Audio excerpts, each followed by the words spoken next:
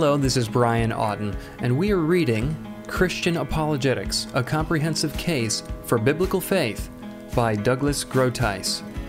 Now we've reached Part 3, Objections to Christian Theism, and Chapter 23 is entitled Religious Pluralism, Many Religions, One Truth.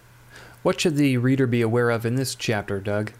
One of the challenges to Christianity is that no religion should claim to be the only truth, the only way of salvation. And I find that many Christians, even evangelical Christians, are going soft on this. They're claiming that God uses other religions to save people, or perhaps even that everyone is redeemed in the end. So in this argument, I point out that different religions make very different claims about reality. And as a test case, I compare and contrast biblical Christianity with Theravada Buddhism and Advaita Vedanta Hinduism with respect to their views on ultimate reality, the human condition, and spiritual liberation. And I show that each religion makes a different claim. So the idea that all religions are one, or all religions somehow reveal the sacred, or are equal avenues to liberation, doesn't make much sense if they are affirming radically different things about ultimate reality, the human condition, and salvation.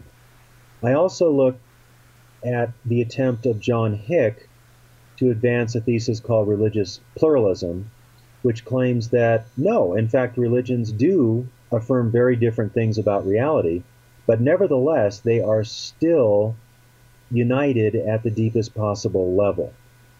That somehow the real, which is his name for the transcendent reality, is behind all the religions, and we cannot favor one religion over another. I claim that John Hick's view of the real is incoherent. It's a pretty strong claim, but I think I can back it up. And the case for Christianity is far better than the case for any other world religion. And I also look at the very vexed and challenging issue of who then can be saved. Could God use a non-Christian religion to save someone? And I come down on the side of a type of particularism or exclusivism, which claims that the mandate of God is upon us to bring the gospel to unbelievers. We should not assume that they could be saved within their errant, distorted religions. Jesus said salvation is of the Jews. Paul in Ephesians talks about the Gentiles being without hope and without God in the world in Ephesians chapter 2.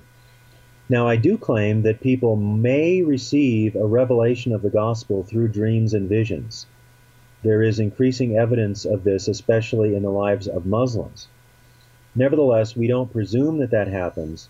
We definitely need to get the gospel to people. That is the imperative that we have. And while God may use other means to reach people with the message, or there may be people who respond rightly to general revelation and orient themselves, therefore, to God rightly, I think the odds are against that, especially the idea that someone could respond to general revelation and be redeemed apart from hearing the message at all. I grant that that's a possibility, but nevertheless, Christianity makes decisive, distinctive claims about reality that are incompatible with the other world religions, and John Hick's religious pluralism fails. Furthermore, the viewpoint of what's called perennialism fails. This would be the teaching of Huston Smith or Ken Wilber or Joseph Campbell. Perennialism claims that all religions at their base teach the same thing, and that one thing is pantheism. Everything is divine, everything is one, and we are part of this great theological oneness. Christianity does not teach that.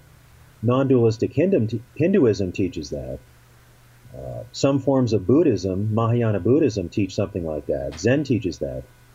Islam certainly does not teach that. So in the chapter, I critique perennialism, I critique Hick's version of pluralism, and I try to show that the Christian claim about reality is very different from other claims. And I try to claim that God has revealed himself sufficiently to everyone, such that everyone is accountable to God. God does not judge people according to what they do not know. He judges them according to what they do know. We see that in Romans 1 and chapter 2 and elsewhere. So this is a very pertinent question, especially as our world becomes more and more religiously plural in most parts of the world. This is certainly the case in America and in the West in general.